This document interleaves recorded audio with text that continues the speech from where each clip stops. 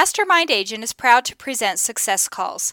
Top real estate agents from across North America reveal their success secrets, strategies, and systems in up-close and personal interviews. You can find all the calls at www.mastermindagent.com.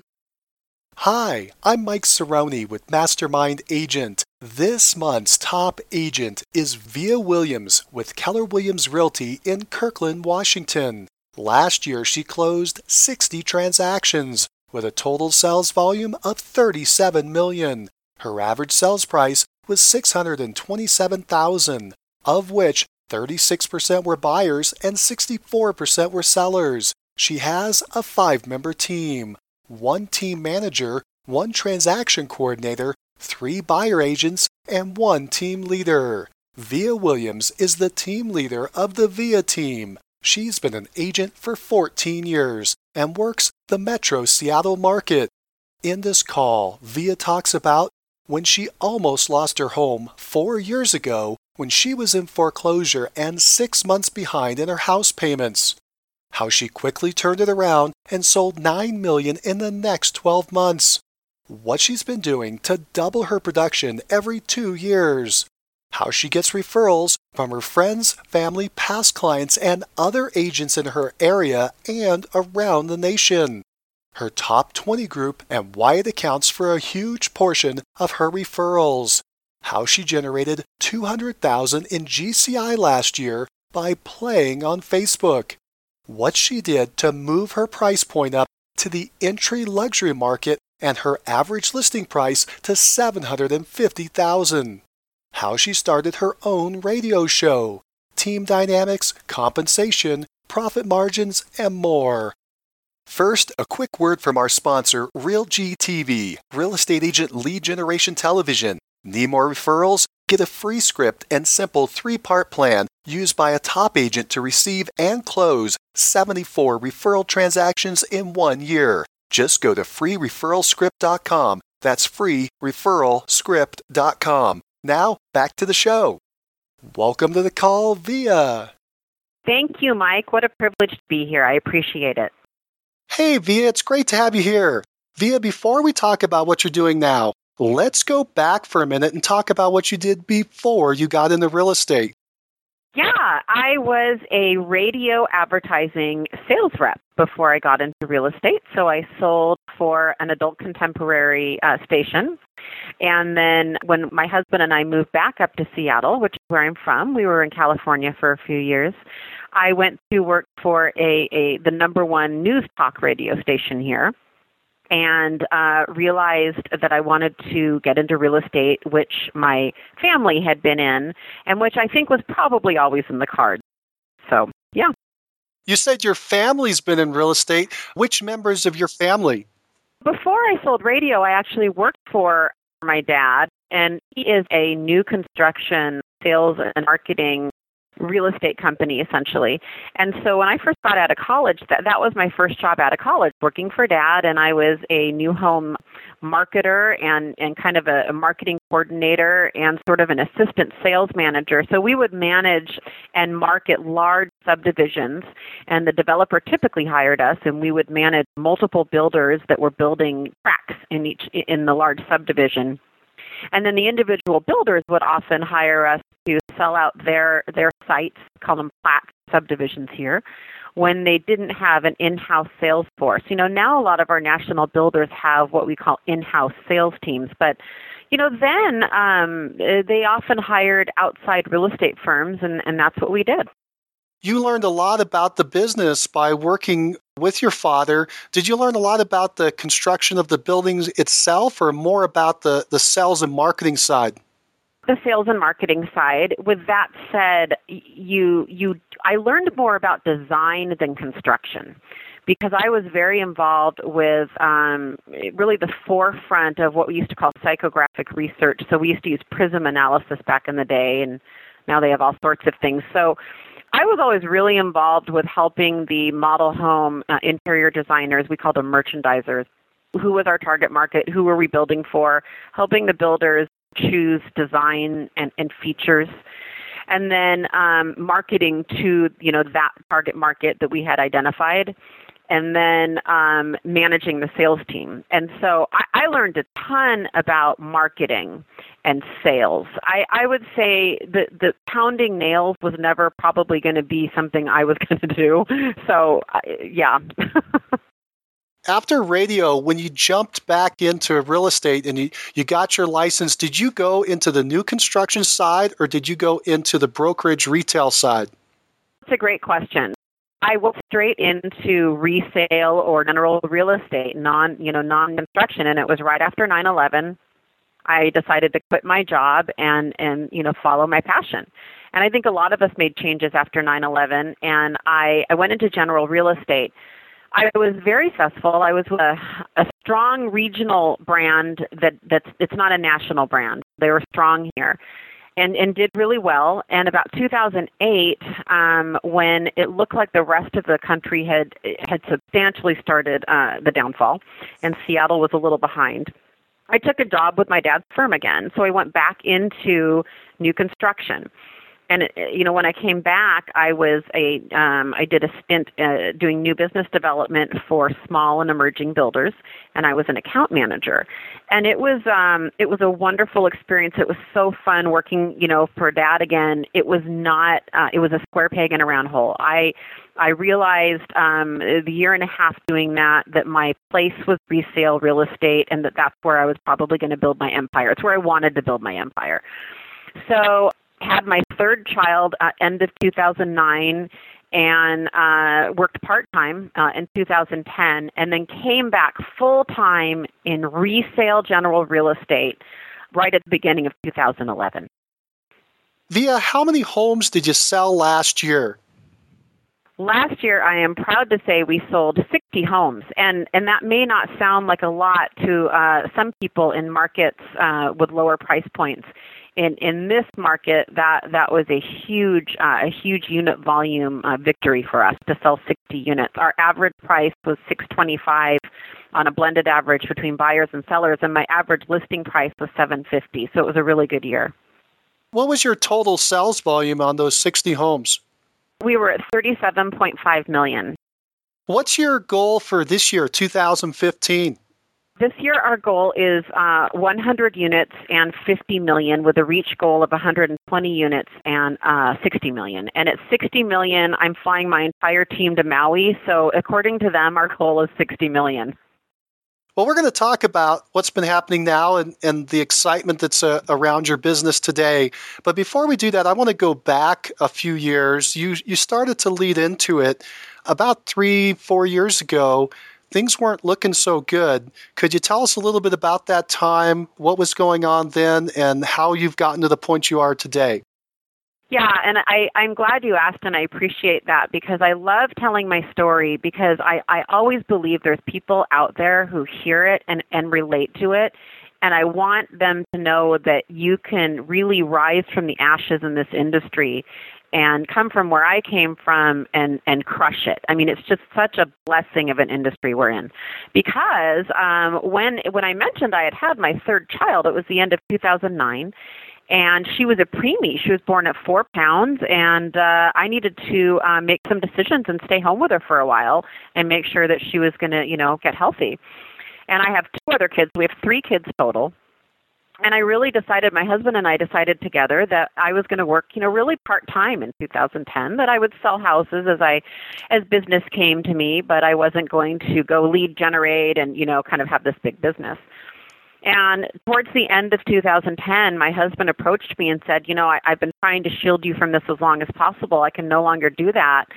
We're 3 months behind on our house payment, and we have nothing coming in, and I'm concerned we're going to lose our house. And, that is, if anyone's ever experienced that moment, they will know it's a crushing blow to hear those words. And so we had some serious discussion. We were able to kind of beg, borrow, and steal from family to get to be able to get child care in place, because the decision that we made, and really that I made internally, was that I was going to, come out of this fighting, that, I was going to come back to the workforce, and I was going to, try to save all of this. I just didn't feel that it was within my character to just lay down and let the house go and, go off to the sunset. I wanted to fight to keep the lifestyle that we had worked so hard for. So I switched brokerages, came to Keller Williams, and that was, I think, November of 2010. And I, at that time, put my head down and just started calling everybody I knew. And this is where the database comes in. I just started calling everybody. I did open houses every weekend. I mean, I just hustled, and I would go to an open house and say, I will find a client. And I did. I remember going to an open house and having someone in contract within 2 days. If I called any of my friends, if any of them had a referral, I mean, I was just on the phone all the time. So that first year in 2011, I ended up selling, it was, I think 10 or 11 million in real estate. And it was a great year from coming from nothing and thinking I was going to lose my house. You know, it was wonderful to be able to come back and start getting caught up. And if anybody knows what it's like to be at our lowest point, we were 6 months behind on getting notices of default on our house. So there's a lot of penalties and back payments, and to try to pay 6 months of your house payment and then keep current, it doesn't just happen overnight. It's a process. So even by the end of 2011, while things were looking good, we certainly hadn't recovered, I wouldn't say.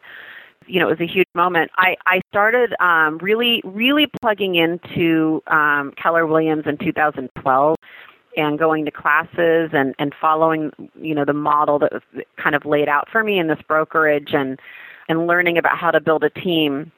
And so by 2013, I think I did 12 million in 2012, and in 2013 I sold 25 million in real estate, and then 37 million last year, and then 50 to 60 million this year. And so there's other people that do a higher volume than me, and yet I think that I'm an example of tremendous explosive growth that can occur, when you decide you need it to. You're basically doubling every 2 years. That's a pretty strong growth. You also seem to have a lot of internal fortitude to come back from being down so far. What were, if you can recall, it was a few years ago, but do you recall what the motivations were, what things were pushing you and driving you to push past the challenges? Sure. I mean, my big why was absolutely my family. There's no question in my mind. It was my husband and my kids. That nothing, I don't think anything can push us like our families can. And when you have a little baby and 2 school-age boys, my oldest boy has high-functioning autism. There was in my mind there was no option. It was just not even a choice. So that's what drove me. Let's step back for a minute and talk about your market. Where is Kirkland, Washington? Kirkland, Washington is one town over removed from Seattle. When people say they're relocating to Seattle or they mention Seattle, it's like saying Los Angeles, right? What Seattle really is a bunch of different cities, including Seattle. So there's Seattle, Kirkland, Bellevue, Redmond. Redmond's famous because it's where Microsoft is. There's all these cities. So Kirkland is on the east side of Lake Washington and Seattle's on the west side of Lake Washington. We're next to, like I said, Bellevue and Redmond. Kirkland's sandwiched in between Bellevue and Redmond.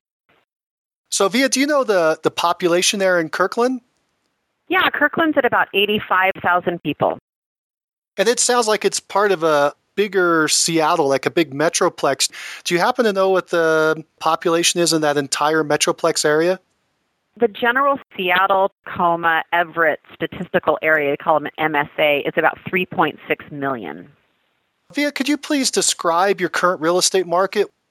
I'm in King County, and King County is the county that has, many of the largest, it's certainly the largest county in Washington. King County is tracking in the mid-400s right now for an average price point. So we have a really high average price point compared to the national average here. We are in a red-hot seller's market, and I know a lot of other markets are experiencing this right now. We have very, very low inventory. We are experiencing appreciation. We had a pretty monster year. There were some areas that did about 12 points appreciation last year in 2014. Most of us are thinking, almost everybody, that it's going to be more in the 4 to 7% this year. And Seattle tends to be about a 4 to 6% a year appreciating market. That tends to be our average. We're not quite as high highs and low lows as maybe California and Phoenix and some of those other markets. We tend to be a little bit more stable. Most of us think that we'll track at about a half a point a month on aggregate here. And of course, some areas that's going to be more aggressive, as you know, and in some areas it's going to be less aggressive. Well, Via, do you have a niche or a specialization in your market? I do. I'm very focused on our target market.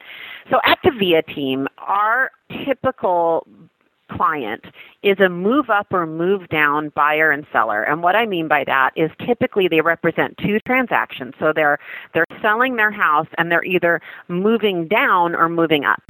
So what that looks like is our average client represents, and I should also say, our average typical client here on our team is between 5 and 1.5 million. We really strategically like to target that move up, move down, and what we call the entry-level luxury market. Okay, so in our area, 1.5 million isn't really luxury in some neighborhoods. In some neighborhoods, it absolutely is.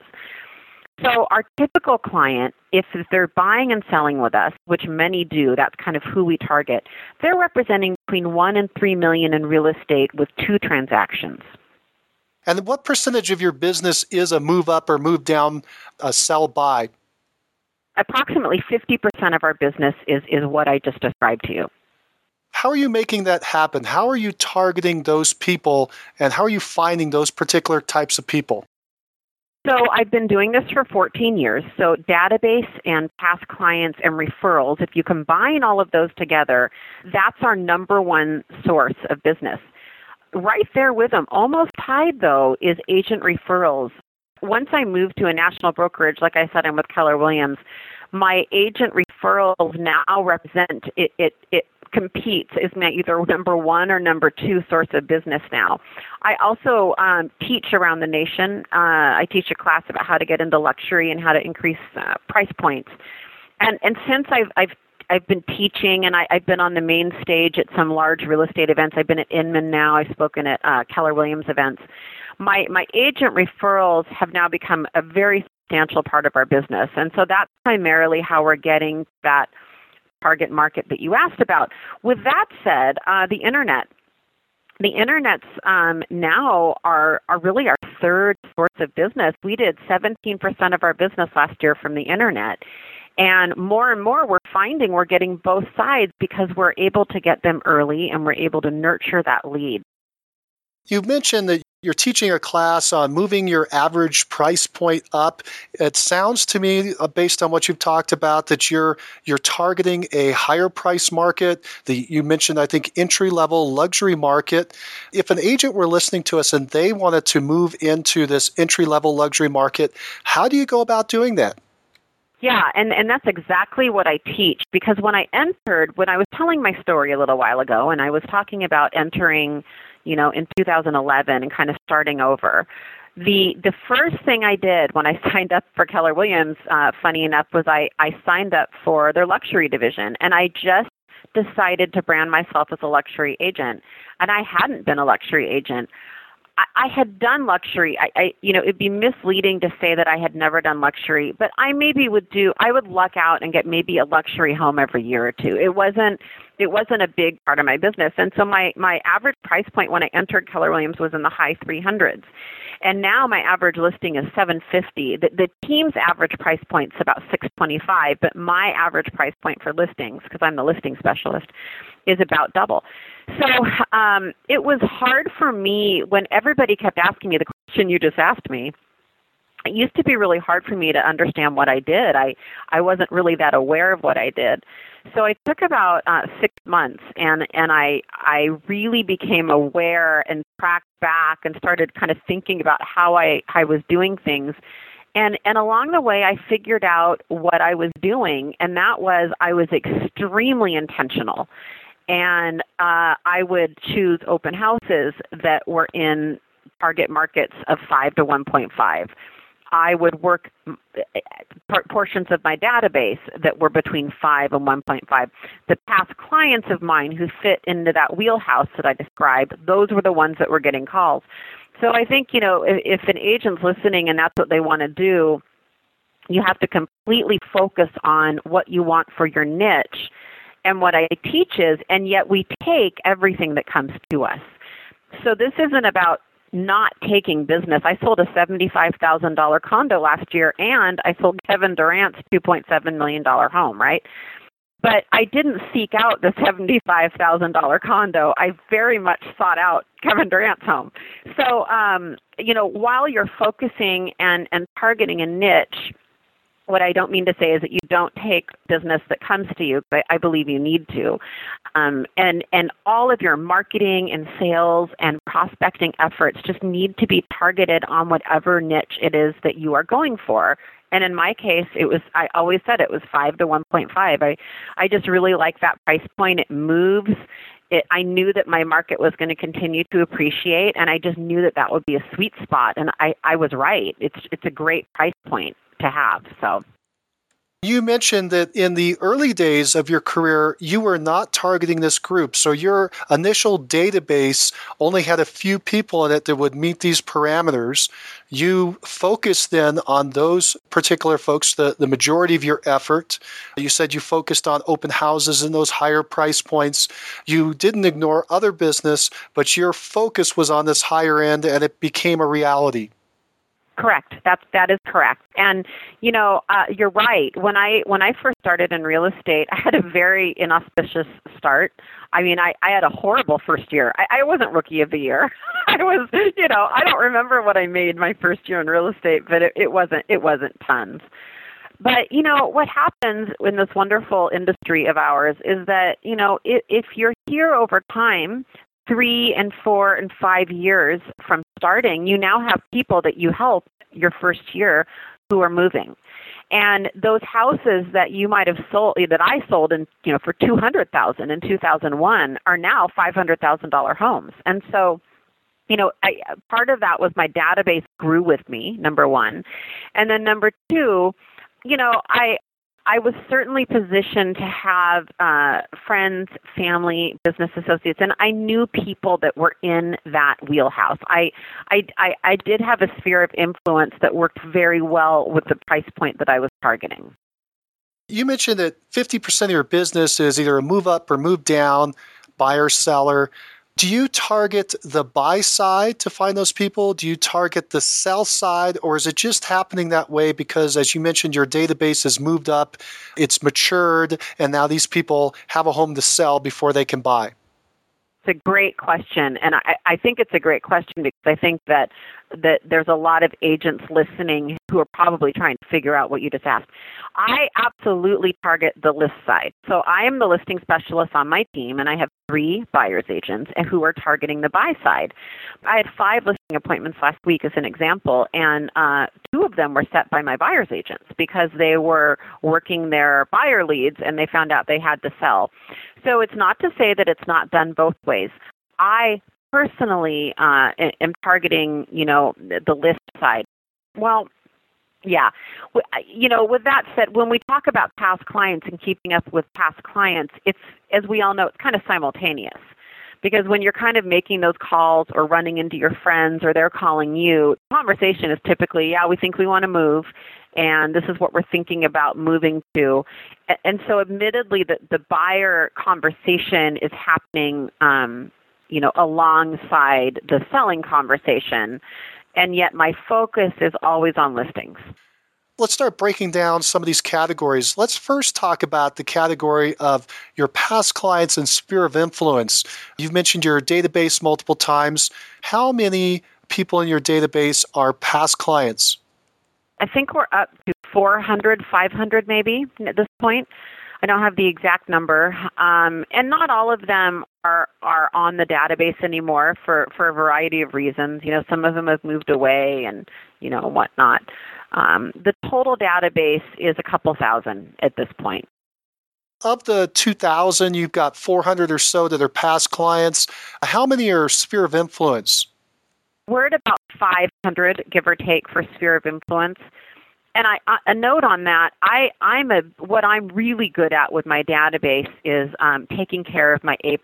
And I always have about 20, no more than 20 that are on a very high circulation. They get a lot of my time.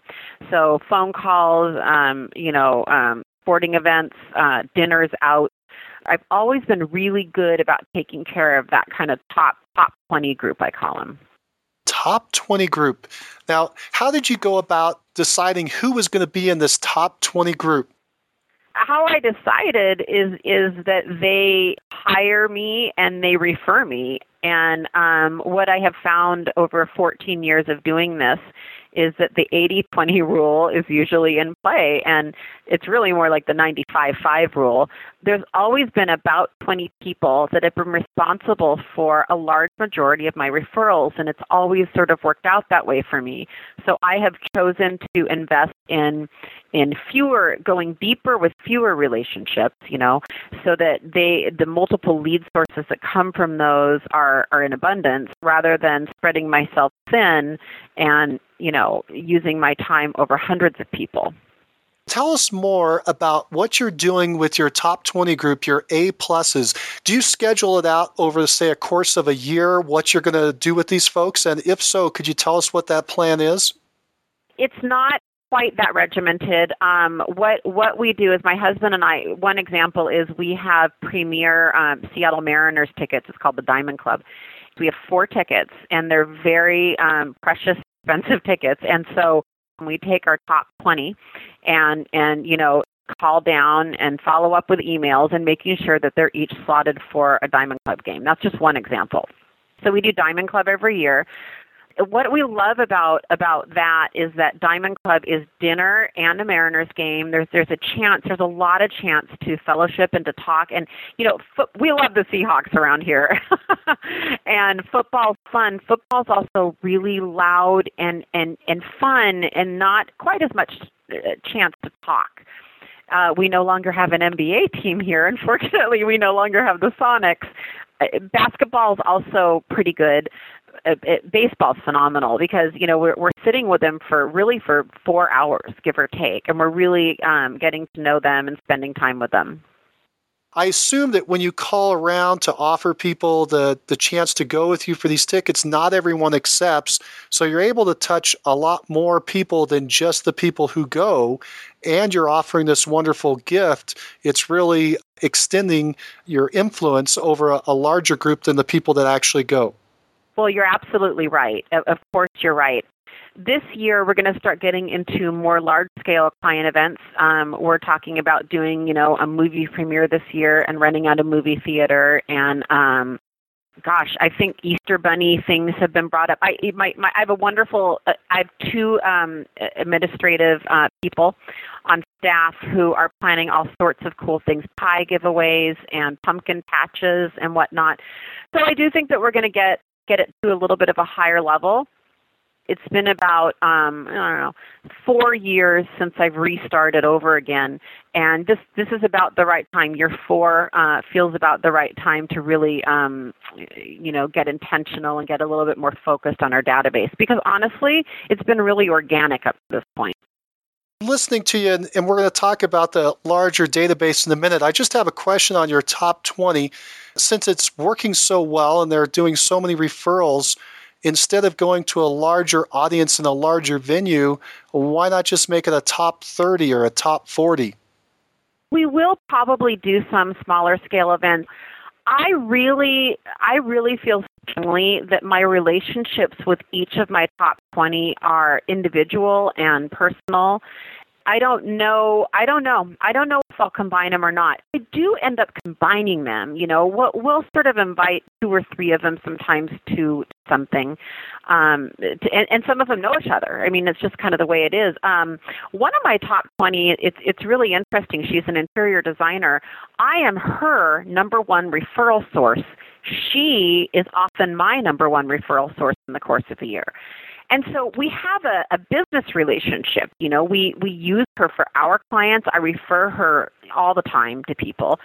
And so I have a couple of people that I work with like that. We're really almost allied partners together. It's beyond just a friendship. It's now a business relationship.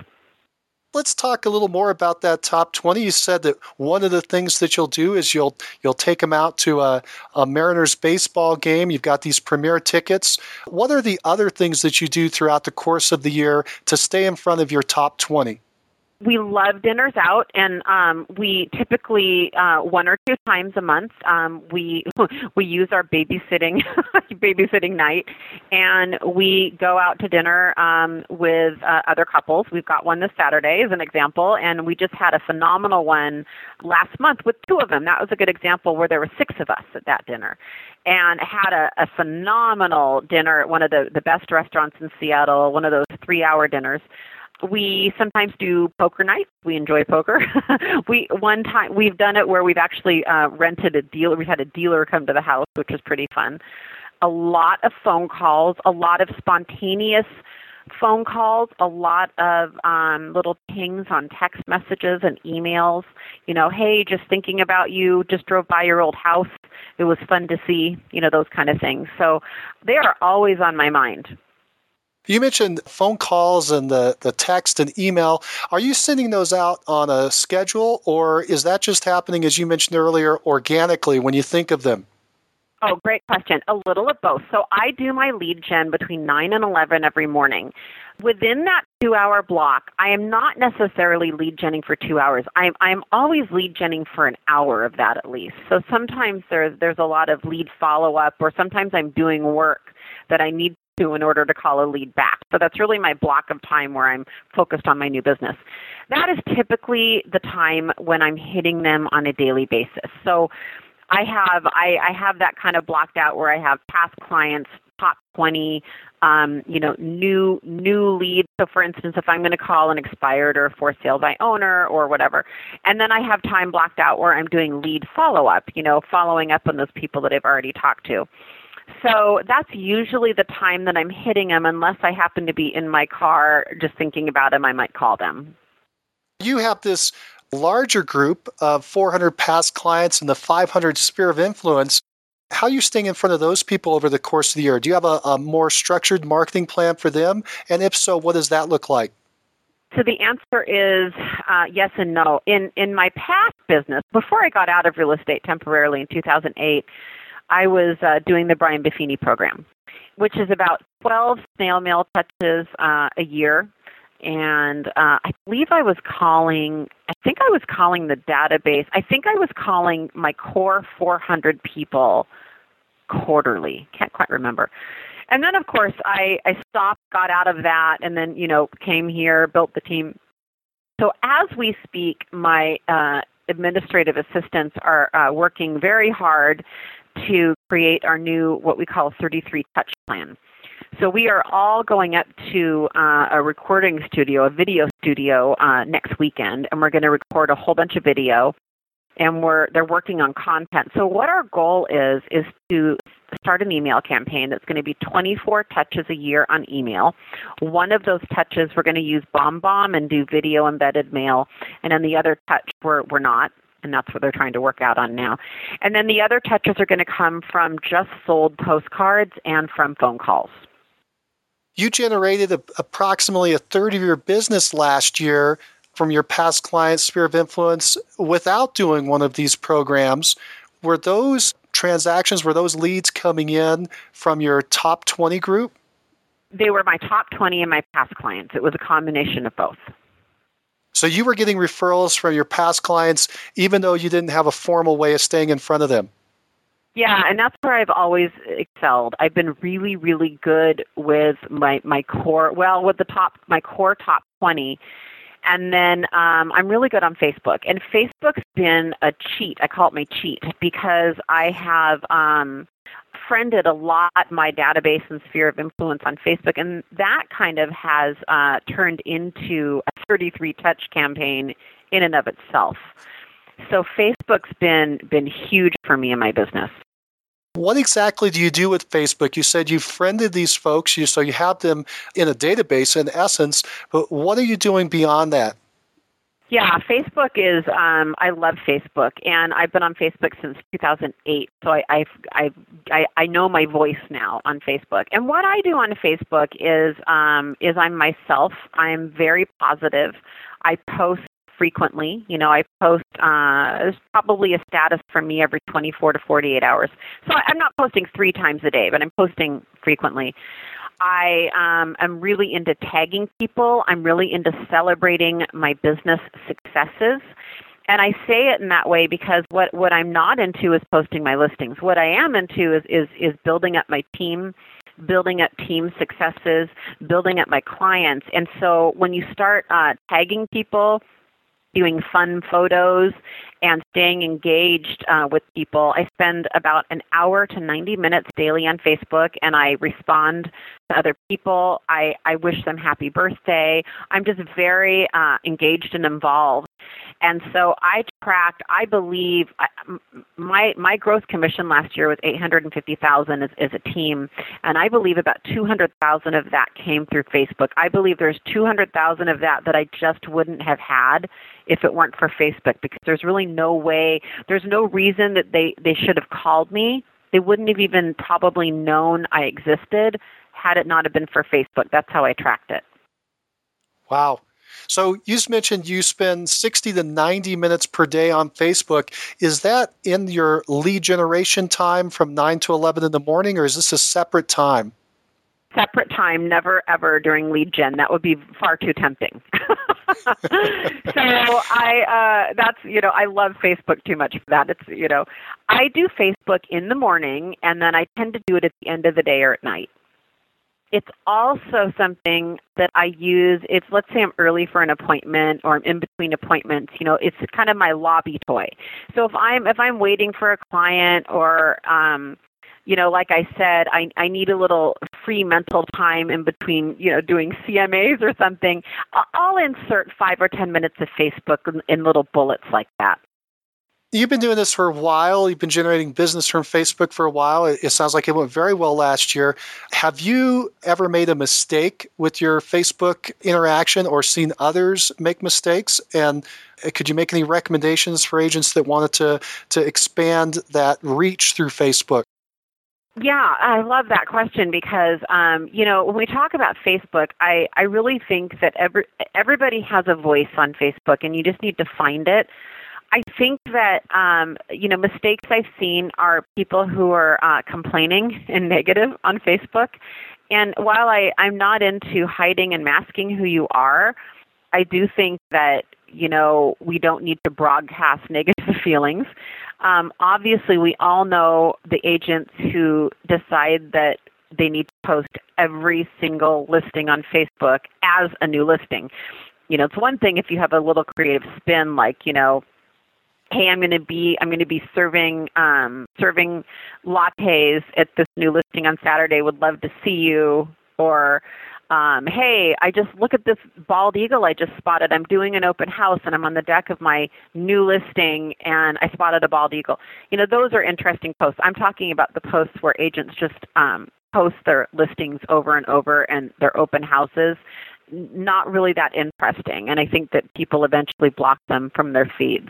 So I think the trick is to engage, and also it's not about broadcasting out, it's about responding to other people's posts and, being aware of them and responding to what they're doing, not just broadcasting what you're doing. Are you using a personal page or a business page? Another great question. So we have both, and my radio show also has a page. My assistant has taken it as her mission to grow our business page, so I hope you all like it.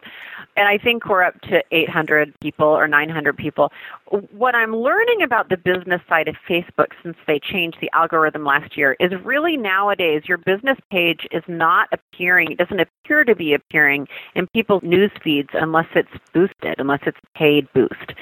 So what we find is our business page has really good response on a paid boost. We just had a Russell Wilson video that we paid to boost, and I think we had 2,000 likes on it or something, and maybe 50 shares. We just had a huge return on that one. But again, we had to pay to play on that. On my personal page, though, is really where I think I have the biggest impact. I really get to engage. I'm very active with private messaging people. I'm very active on a few groups, a couple of real estate agent groups throughout the country that's really helped, honestly, increase my agent referral rate. And it's not just about, there's a lot of referral groups on Facebook, but this is about, content groups. There's marketing groups. There's, agents doing a certain amount of business groups. And there's groups where, if you freely contribute and honestly, genuinely help other people, they recognize that and they reward it with a referral and vice versa. So again, it just has to do with, I think, connection and engagement on Facebook. If I could leave someone with 2 words on Facebook, I would say connection and engagement. How many friends do you have on that personal page? I think I'm at 3,500. I believe I have 3,500 friends. Let me just check that. 3,408. Wow, that's a lot of friends. Yeah, it's and a majority of them are real estate agents from across the country or my sphere of influence. Those are really the 2 groups. How many of those friends are agents from across the country? Probably 2,500 of these are agents from across the country. And I bring that up because you mentioned earlier a lot of your business is coming from referrals from other agents. Let's go into that for a minute. How are you generating these referrals from other agents? Approximately 60% of those are coming from Facebook. The other 40% are coming from me teaching and training and having relationships with agents through Keller Williams around the country.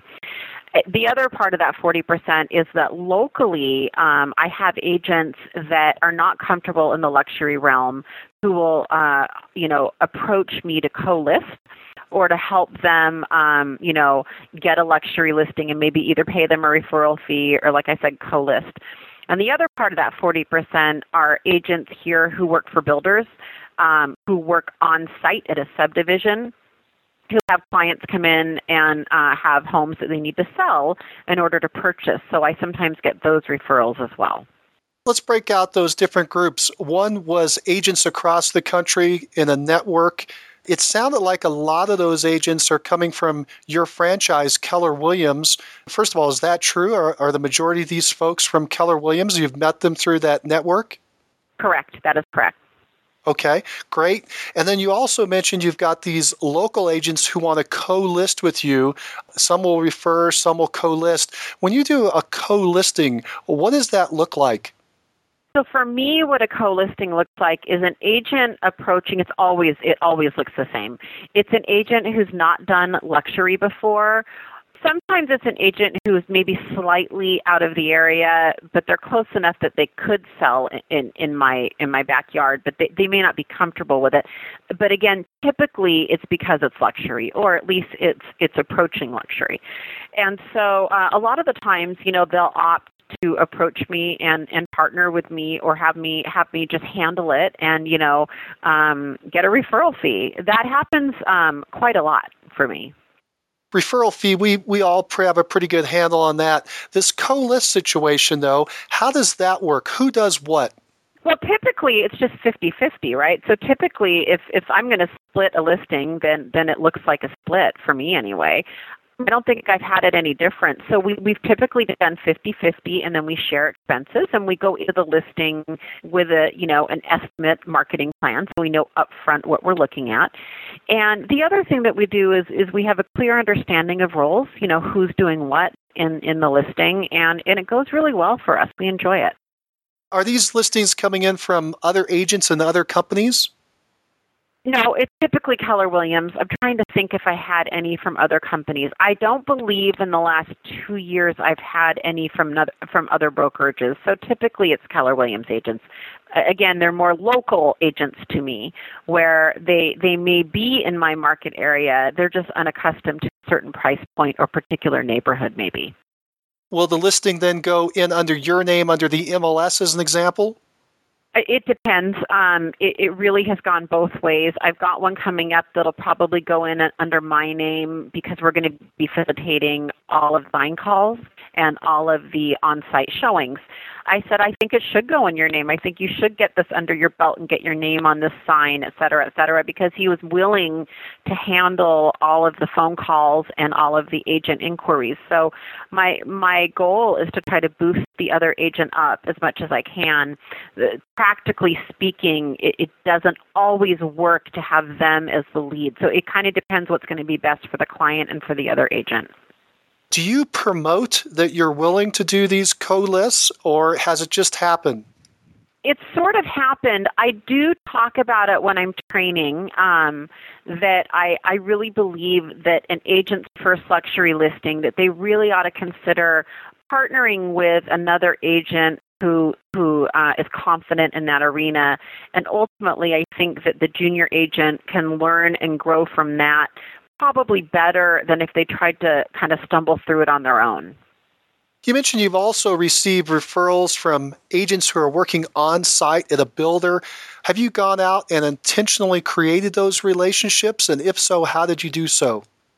Oh, yes, absolutely. That's part of my lead gen. I was just on the phone this morning with my group of wonderful agents that I work with, and then I'm privileged to be their referral agent. I call them regularly. They are one of them's in my top 20, as a matter of fact, and it's very intentional. Most of what I do is very intentional. How did you initially establish the relationships with the sales agents working in the builder's office? I originally established that when I was just out of college, and I went to work for my dad, and I met a lot of the people when I was working in as a marketing and sales capacity for the new construction industry. And so I really forged some wonderful, deep relationships back when I did that. And then, when I got into residential resale real estate, I realized that, that the people that I had known had a need and that I could fill that need. And so I've been doing this ever since my first year in real estate. Now, a quick word from our sponsor, RealG TV, Real Estate Agent Lead Generation Television, where top agents reveal exactly how they create consistent flows of home buyer and home seller leads into their practices every month. Need more leads? Hit the pause button right now. Open Google and search RealG TV. That's REALG.TV. Now, back to the show. You're getting a lot of these agent referrals and co-lists. You're getting a lot from across the country, a lot locally.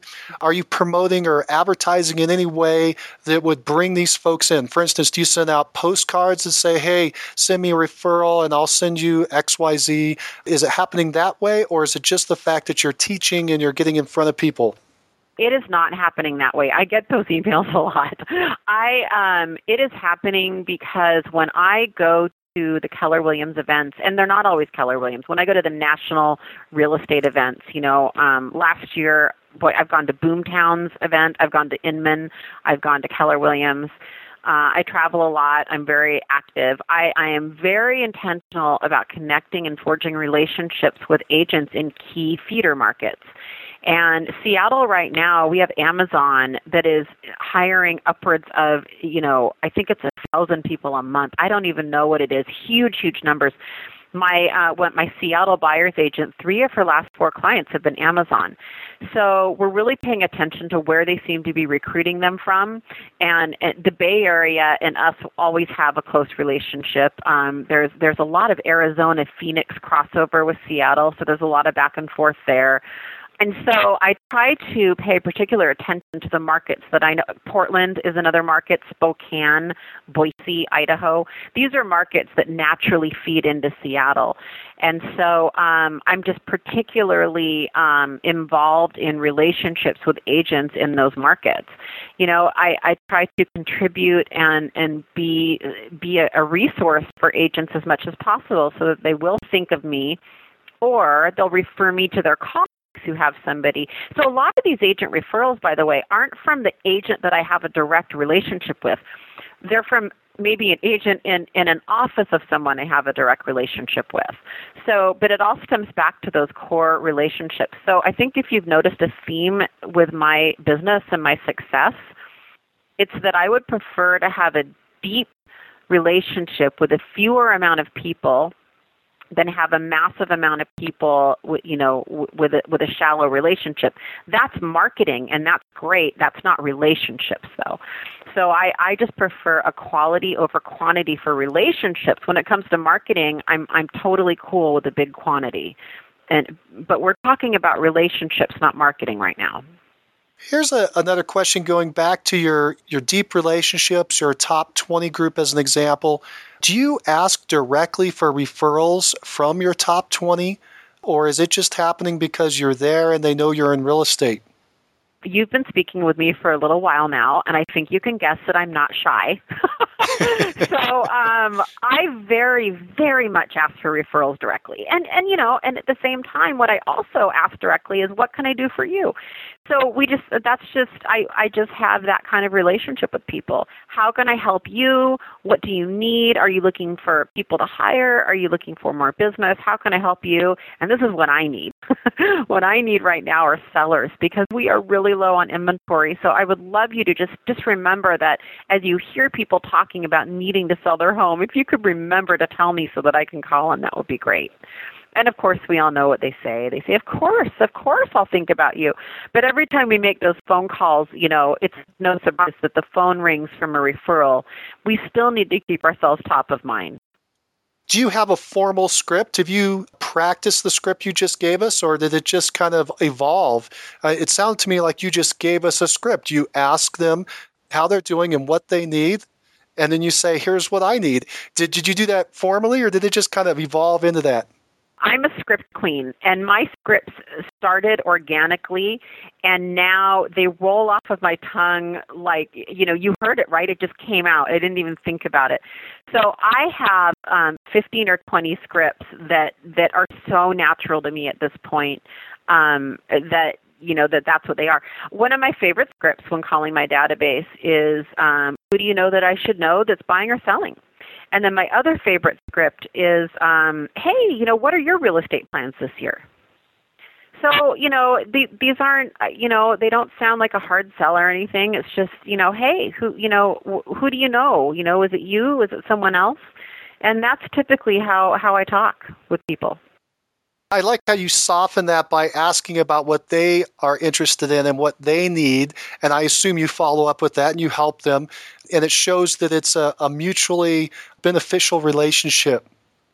Yeah. For instance, I called one of my top 20 last week and I said, am I supposed to be doing something for you? And she said, what do you mean? And I said, I just wanted to make sure that you weren't waiting for anything. Is there anything I can do for you? And she laughed and she said, yeah, actually, you can get me a referral because we really want to do that remodel. So I'm a great other top 20 client of mine. I'm selling their personal house, and we're in contract, and we're set to close in a few weeks. So I called them up, and I said, I want to hook you up with my friend. I want to tell you about her, and I'm going to send you guys both an email introduction. And sure enough, I got a text message the other night, and she said, oh, it was great meeting Eric, and thanks for that referral, and, you're great. And then, my text message back is, great, let me know if there's anything else that I can do for you. So I'm not necessarily barraging her with that referral request. Every time she contacts me, I'm not asking for a referral. But, the premise of that came from me calling and saying, what can I do for you? And this is what you can do for me. Are these people in your top 20 group, are they your friends? Yeah, for the most part they are. Some of them more so than others, but I would say the top 20 is crossed over, and that's it. I would say that I don't have a capacity for a ton of friends. I have 3 kids. I'm running a growing business. And yet the top 20 have crossed over. Most of them have been to my house at this point. I spend some of them I spend more time with others. And like all friendships and relationships, we have seasons where we're closer than others as far as socially. And yet I'm trying to think if any of them aren't. They're all pretty much friends, yes. You mentioned one of the other referral sources are your team. Your team is referring business in at this point. Did you train them to do that? And if so, how did you go about it? I train them all the time on that. I am constantly, so I have 2 admin and 3 buyer's agents. And we have team meetings once a week. And it probably comes up at every team meeting. These are the team's needs. And right now, what our needs are listings. We are in a very low inventory environment in this area, and thankfully we sell our listings pretty much within a week, and that's great news. And yet it means that we're not holding a lot of active listings like we're accustomed to. So these days I'm training the team and the admin staff on scripts and on awareness. I'm just constantly reminding them to be aware of of listing and seller opportunities. And yeah, for sure. I mean, our admins have a sphere of influence as well.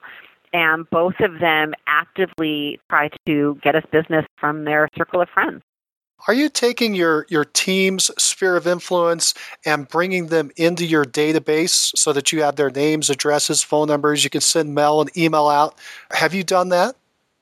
Yeah, so that's exactly when I was sharing with you that as we speak, the admin department is full force working on database. What they're doing right now is all of my buyer's agents and my admins have all turned in their databases now. Now they're consolidating it and they're coding it. So what that looks like is that the database of each individual agent is theirs. They own their own friends. They own their own database. So if they ever leave the team for some reason, that goes with them. So we need to be sure that we code, that it's Team SOI, but it's also Kayla SOI. Or Isabel SOI. Part of the reason we're all going to the video studio together is that Kayla needs to talk to her own database. Isabel needs to talk to her own database.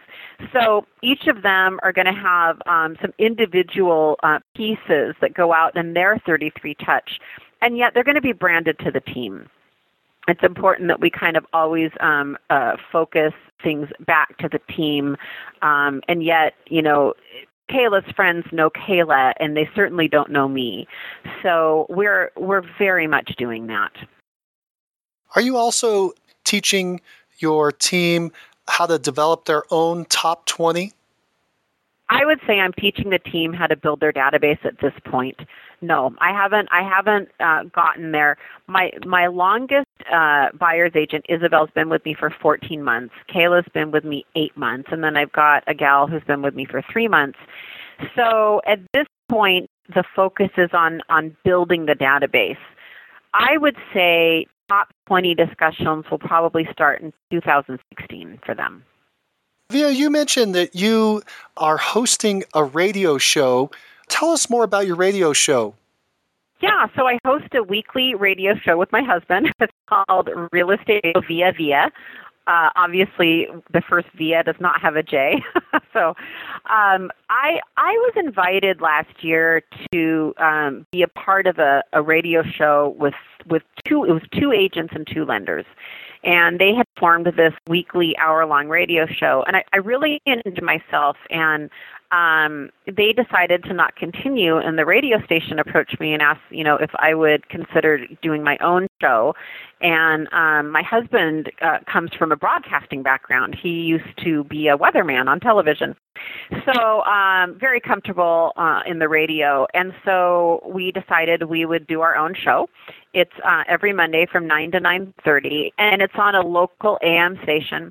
And really the purpose of that show, and in fact, when I mentioned our 33 Touch program, really what that's going to look like is the content of that show is going to be our database touches. That's really going to be the content for our database.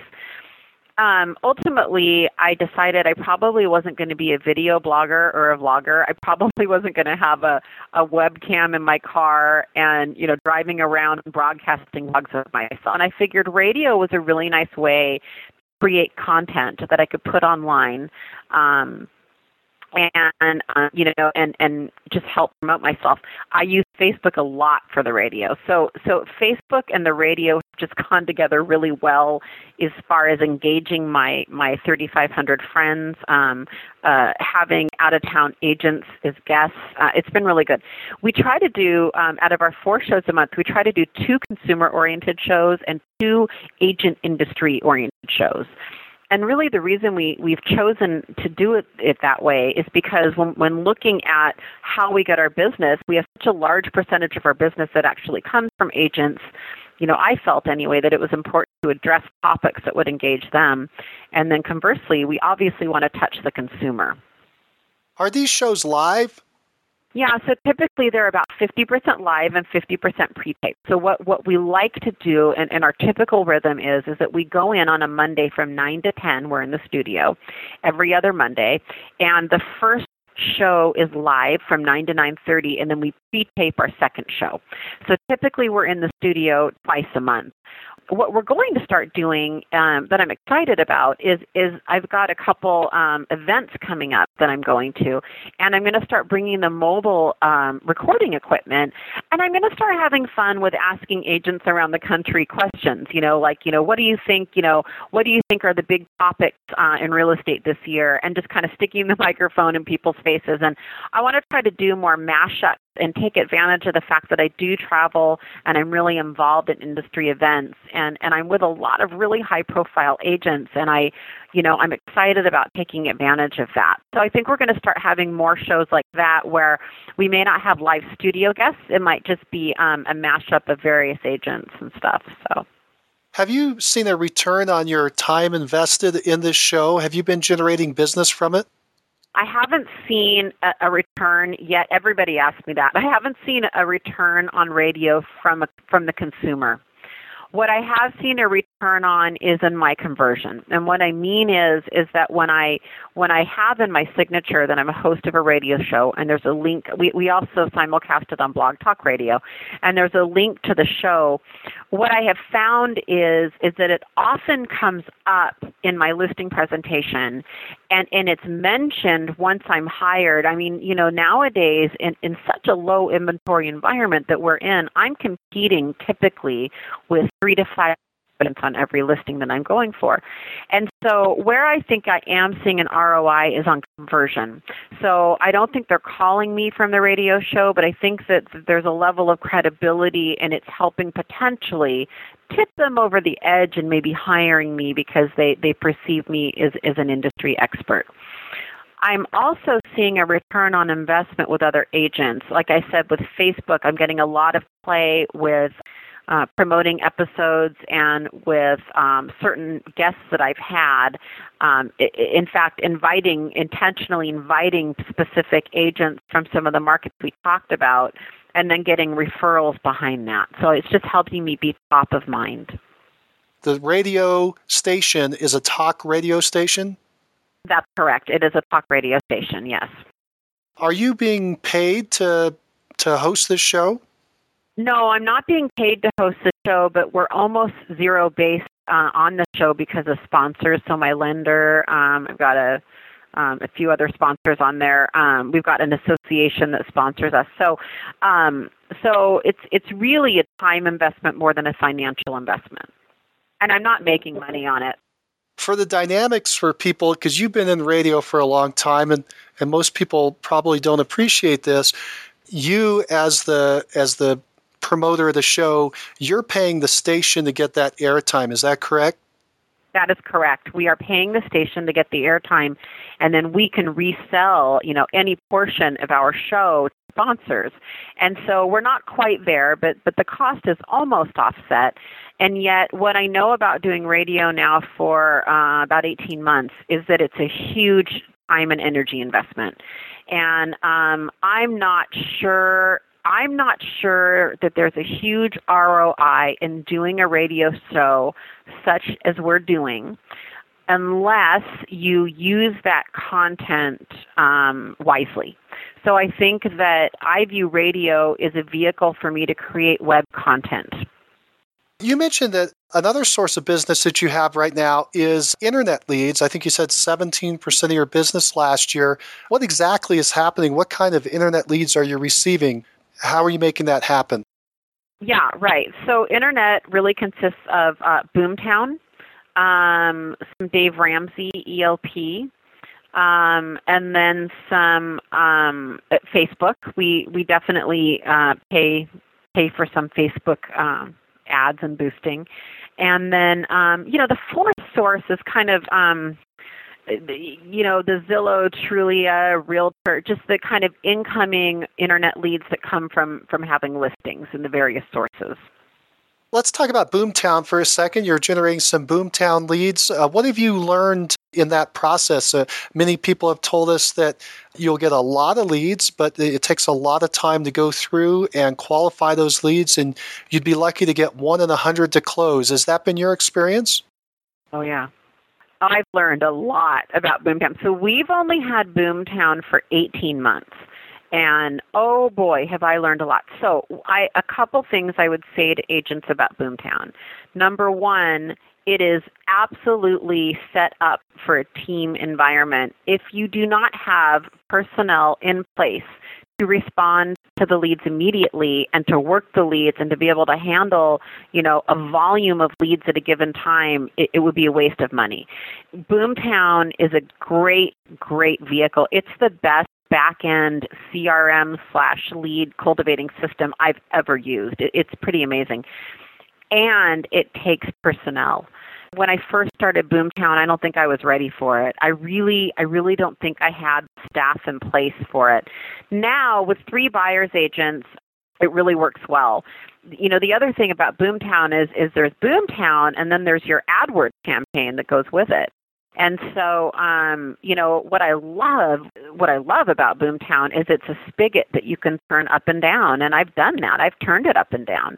Right now, our listings are cycling through so fast, for instance, I just increased our pay-per-click because I felt like we're not getting typical buyer flow of leads that we're used to getting this time of year because we usually have, more signs in the yards. Well, what happens is we sell our listings with multiple offers in 5 days, and then the sign disappears and the houses sell, which is great. and we're not getting to do 8 open houses. We might get to do 1 open house at a new listing or maybe 2, and then we're done. So I can turn the spigot up, and then when inventory starts building up, I can turn it down. But it's a very precise formula about how many leads per agent, how many leads you're getting, what are you spending per lead, understanding what the conversion rates are. I mean, Boomtown is a marathon, not a sprint. It really took us a while to get our stride on it. Do you know what your conversion rate has been on the Boomtown leads? We're right at about 1% right now. So our Boomtown conversion is about 1% right now. The anticipation on that, though, is that as we, by the end of the year, my hunch is it'll be at 1.8, maybe 2%. And then cumulatively, by the end of 2016, my hunch is it's going to be between 2 and 3%. In other words, if you're nurturing and continuing to work on leads, cumulatively, that your response rate should get better. I think part of the reason our rate is fairly low right now is just because we figured out how to use it. I would say it took us. It took us about 8 to 10 months to really figure out how to use it. I don't think we've really had a full year using Boomtown at its full capacity. Do you think that you've broken even or received a return on your investment with these Boomtown leads? Yeah, of course I analyze that, and I've just barely broken even. So now I think we're going to move into profit. I will say, with full disclosure on Boomtown, and I want to be careful how I say this, but I do have financial involvement from allied partners, and I think that most people who have Boomtown also have financial help. So, we are sharing the cost. We're not shouldering the whole cost of it. You mentioned Dave Ramsey and ELP. What is that? So Dave Ramsey, ELP, I became an ELP last July, and we are doing well with that. There's still room for improvement, and there's 36 ELPs in my market, which is a lot. So, we enjoy competing and we enjoy the nature of getting a lead and needing to respond quick. We're pretty good at that. So we've done a pretty good job with Dave Ramsey. Yeah. How does that work? Dave has some kind of system in place where he's receiving leads, his organization, and then he's turning around and offering them to the 36 ELPs? That is correct. So every lead that registers on the Dave Ramsey website gets sent out to 3 different ELP agents, and so you're competing against other agents for all of the leads. That's how it works, yeah. And they're all over the country. Yeah, it's a great program. Do you pay a certain amount each month to be part of the program? Or are you paying a referral fee when one closes? How does that work? Correct. It's a referral fee. So we don't pay for it, and we pay a referral fee in the back end. That's right. You also mentioned Facebook ads. Do you have a formal program in place for Facebook ads? I have failed miserably. So this is a fail for me on those home valuation ads on Facebook. I have never been successful in converting a Facebook, find out how much your home value is worth and sending them to a site. I've not done well with those. What I've done really well with on Facebook is boosted posts, both personal and business posts, where, we get engagement or we have a call to action and they call in or they respond and then I follow up. The other place that I've done incredibly well on Facebook, as we mentioned before, is with agent referrals. I've done tremendous on those. And I guess the third place on Facebook that we also talked about earlier is just sphere of influence, database people who really probably wouldn't have had me top of mind, and Facebook has caused me to be top of mind. And so then I've gotten the call from them or the referral from them. Well, Via, I want to transition here. I want to switch over and talk about your team. You've kind of outlined it already for us, but let's go through real quickly. Could you please give us a quick sketch? Yeah. So how my team is structured is I am the CEO and the listing specialist. So I'm the team owner, and then my job on the team is as the listing specialist. My husband is the co-owner, and he doesn't really work directly with the team as far as being in the office every day. However, he runs the books. He's our CFO, and he also handles our staging and handles what we call our site issues. So he often is the one going around to our various listings and making sure if they're vacant, just doing the checks, making sure that there's buyers and all of that. He has a very, very important role, and yet it doesn't, he's not in the office every day. Then I have 3 buyer's agents, and they exclusively work with buyers. However, we are transitioning them. They can earn the right to start taking listings, and one of them is on the verge of that transition. She's been with me for 14 months now. So I anticipate by the summer that she'll be also what I call a sales agent. She'll transition from a buyer's agent to a sales agent. And what that looks like is as a sales agent, my agents will certainly take any listings that they procure, and yet the team listing leads will go to me as the listing specialist. So the incoming leads will still come into me, and they will have the opportunity to go get their own listings as they're doing their buyer lead gen. I then have 2 full-time administrative staff people. One of them is really my operations manager, and then the other one is our transaction coordinator / marketing. So she helps implement the marketing strategies that my COO and I kind of decide together, and then she also runs the files. She transaction coordinates the files. My head admin also handles the listing, so she's a listing coordinator. That's a big part of her job as being the operations manager. You said that your buyer agents can earn the right to list and become sales agents. What is the process of doing that? How do they earn the right? They earn the right with production, and the production needs to be at least a 6-month consecutive track record. And so we're approaching that now with my senior buyer specialist. My mindset behind it is that, is really retention. I want to be able to be a vehicle by which they can achieve their goals. And, I believe by limiting them and only working with buyers, at a certain point, I'm probably guaranteed that they're going to move on and go elsewhere. And what I'd like to do is develop them into, leaders in their own right. And I'd like them to think and feel comfortable that they can build an empire underneath my umbrella. And so I want to provide the opportunity for them to do that. And so that means they need to be able to take listings, and I'm going to, mentor them and train them and teach them how to do that. Would you mind disclosing to us how you compensate your buyer agents? I don't mind at all, and in fact, it's published. I mean, everything I do is straight from the Millionaire Real Estate Agent book that you can buy on Amazon. You know, it's written by Gary Keller, and all of the formulas and splits and breakdowns are on there, and I just copy it. So for the most part, with buyer's agents, it's a 50-50 split. And the exception to that is if they have what we call an appointment lead. So if me or our future, we're going to be hiring a telemarketer and an inside sales agent soon. Those are our next hires. If they set appointments for them, then they will take 35% of the commission and will give the telemarketer / inside sales agent a portion of the commission. And that's very standard. That's like I said, written in the book. And has that structure been working well for you? Very well, yeah. I cover, virtually all of their expenses. Not quite everything. They are independent contractors, but I take care of them very, very well. And there's not, they don't have to have any capital that they're bringing to the table, and they get to launch in and 100% focus on sales and have us behind doing all of their administrative work. They're about to get a phenomenal database marketing plan set into motion for them. We do mailers for them.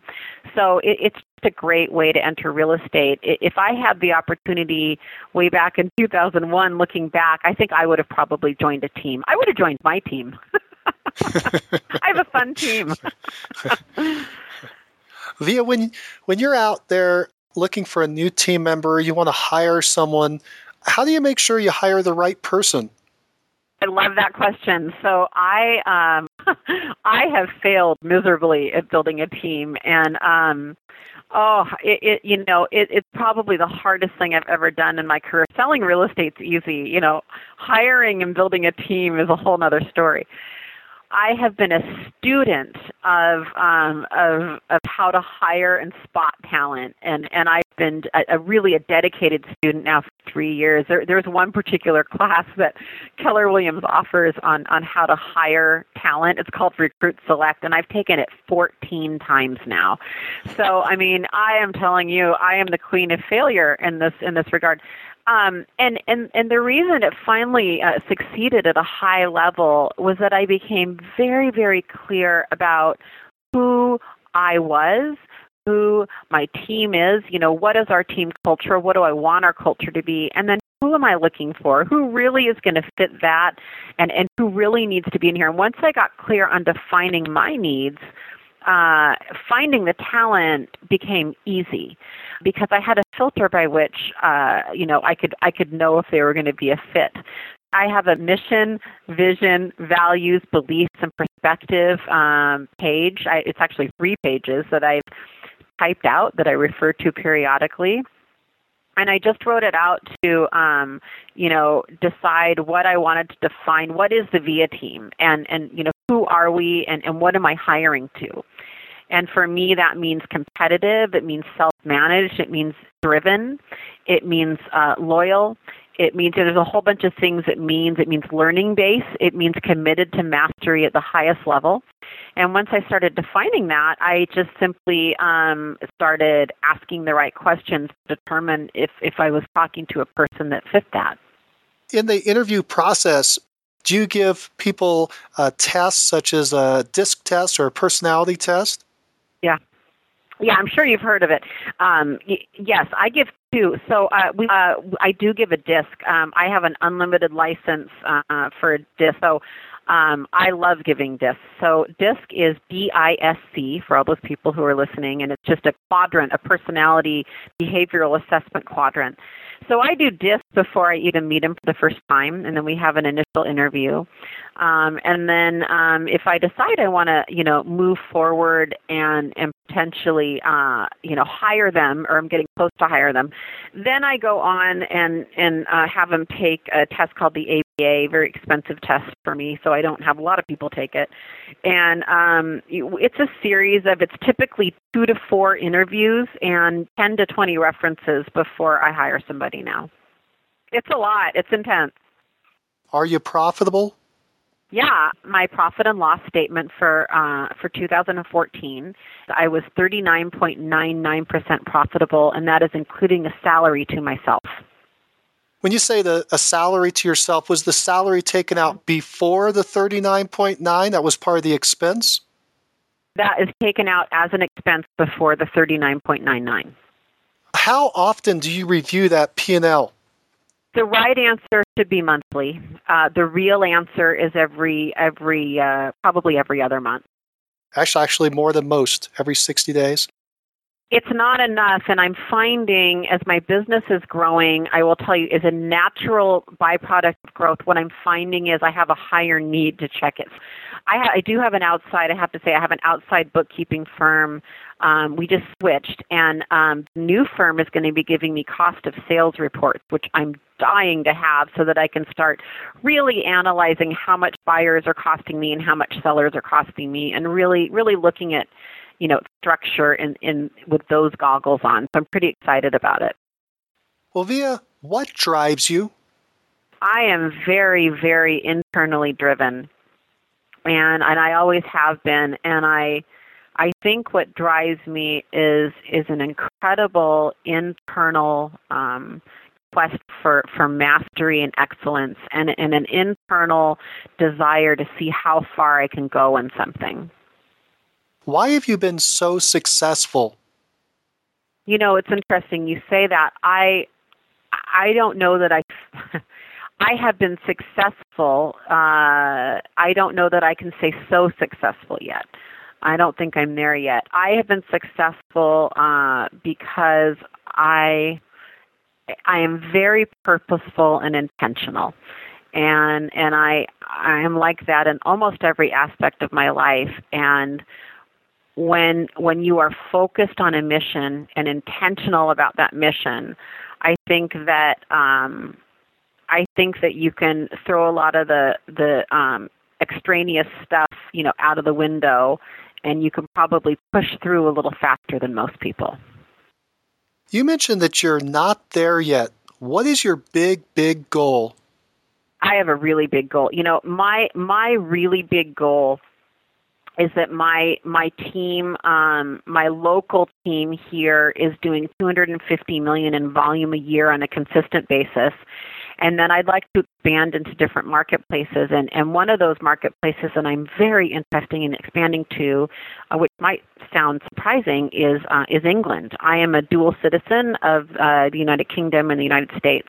And my family lives over in England. And Keller Williams has, in the last few years, expanded to England. So I'm very excited about growing a massive business here in Washington and maybe Oregon, and then growing it internationally. How far out is your timeline for, say, expanding into England? I don't know yet, and we'll have to see. I am in talks, and it needs to be the right time. It will not be soon. We really, the 100% focus right now is locally, is on my Seattle team.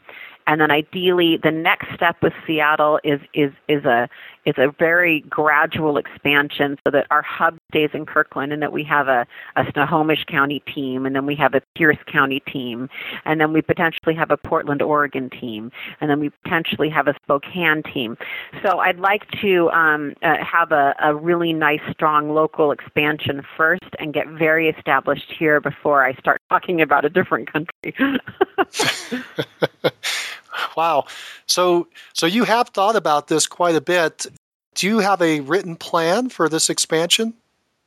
I do have a written plan. And this is personal for everybody.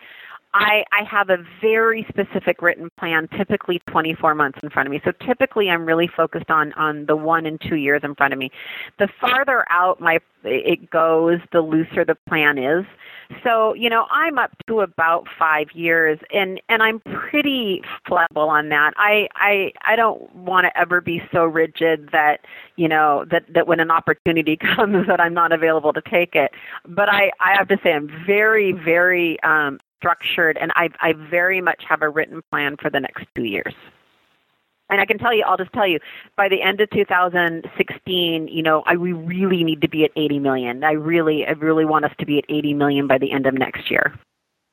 And that's right in line with your doubling every 2 years. It should be. Should be. Via, if you were going to advise a brand new agent just getting in the business, what would you tell them to do first?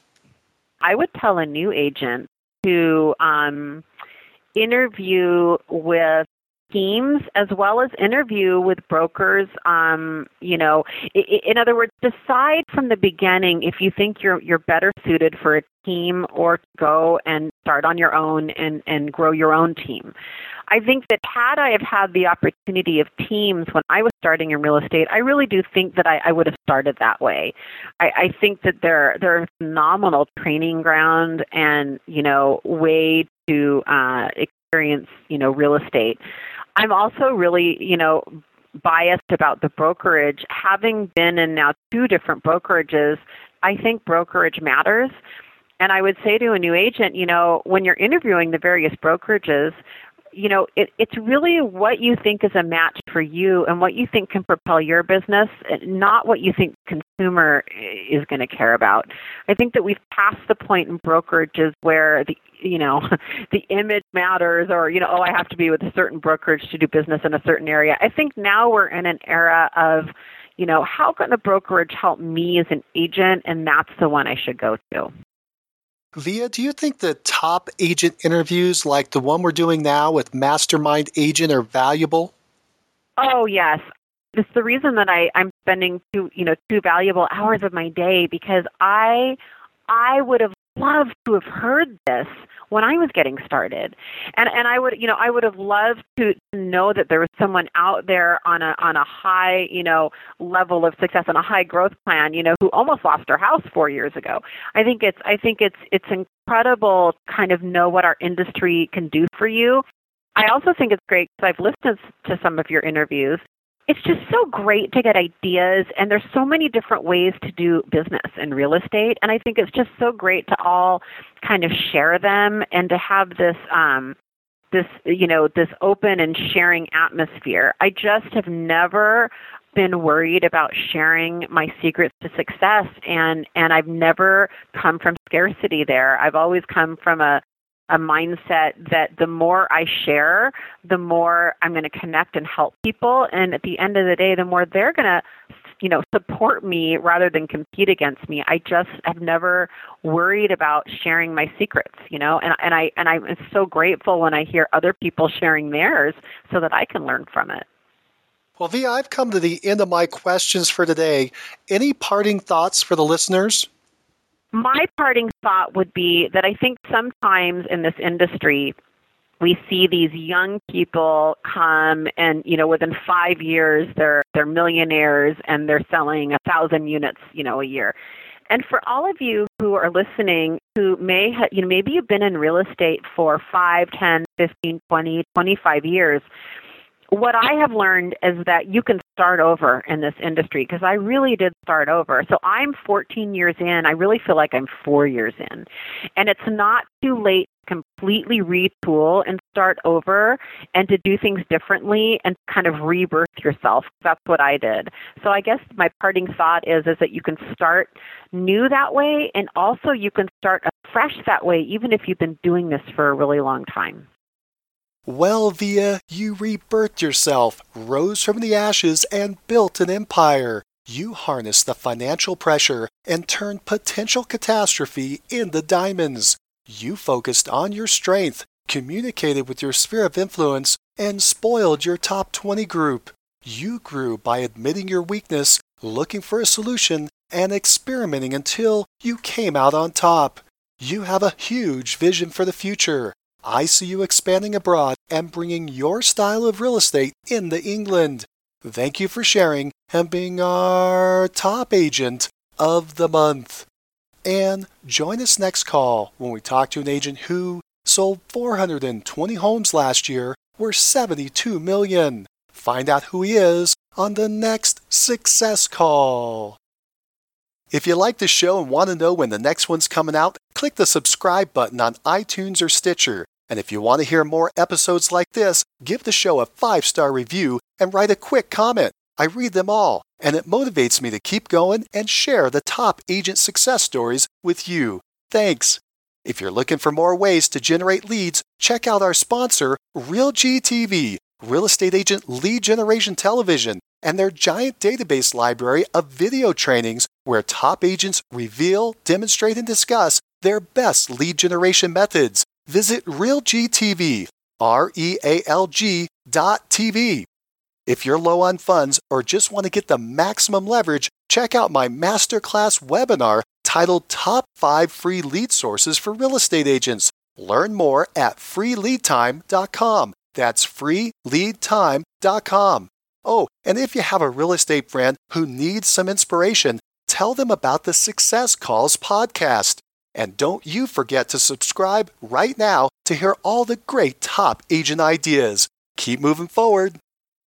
You've been listening to Success Calls on the Mastermind Agent Network, where top real estate agents from across North America reveal their success secrets, strategies, and systems in up-close and personal interviews.